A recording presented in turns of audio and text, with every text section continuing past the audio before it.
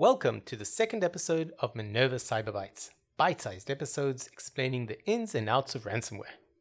Last episode, I gave a short introduction on the mindset of ransomware threat actors. Ransomware has completely changed the security landscape. Because ransomware is a business, it's very malicious.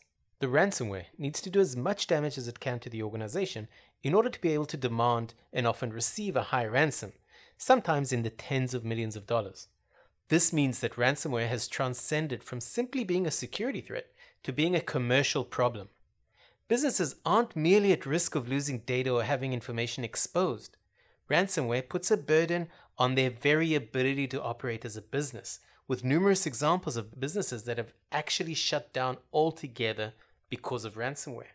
So now that we've established the significance of ransomware, let's dive a little deeper into one of the unique traits, evasiveness.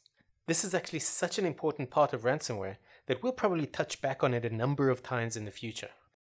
So as I explained in the previous episode, ransomware threat actors need to stay undetected as long as possible in order to be able to gradually infect as much of the network as possible. To do this, they implement certain evasion techniques. One common evasion technique is Sandbox evasion. When a new file enters an organization, the security measure will usually want to test out that file to make sure it's not malicious. Among other things, it'll also want to execute the file to observe the behavior and see if it's trying to do anything fishy. Now, of course, you don't want to go about executing potentially malicious files on your network to see if it'll start encrypting and deleting all your files before detecting and stopping it. Well, not ideally anyway. So in order to be able to do this safely, security solutions will have a sandbox, which is basically a virtual machine secluded from the rest of the network where they can run all their test files and get the malicious file to expose itself without letting it anywhere near the real network environment. The idea is that if it's going to start encrypting or doing something it shouldn't, we'll detect it in the VM and stop it before it enters the network. Now, ransomware groups know all about these sandboxes, so very often they program their ransomware to check if it's in a sandbox, and if it discovers that it is, it'll just stay dormant and wait until it gets released into the network before moving forward. So, being as a sandbox is a VM, the ransomware will ask, let's say, how many CPUs does the system have, how much memory, does it have any peripherals like printers, for example? It can even straight out ask if the environment is a VM. Sandboxes usually only have 1 or 2 cores, a few gigs of memory, no printer obviously. Well, today's computers are all dual quad octa-cores with 8 gigs of RAM, hard drives measured in the terabytes, and well, you get the idea. So through a few simple queries to the system, the ransomware can easily identify that it's in a sandbox and then stay dormant until it enters the network. This allows the ransomware to bypass what some security solutions consider to be a key resource to detecting and stopping malicious activity. Another common example of an evasion technique is the forensic and security tool detection. For obvious reasons, malicious files don't want to be detected or stopped by your antivirus or security tool. So what they'll do is check what security tools you have running on your computer so they can then decide how to deal with it. You can check, for example, by querying what processes are running or if some certain registry keys exist.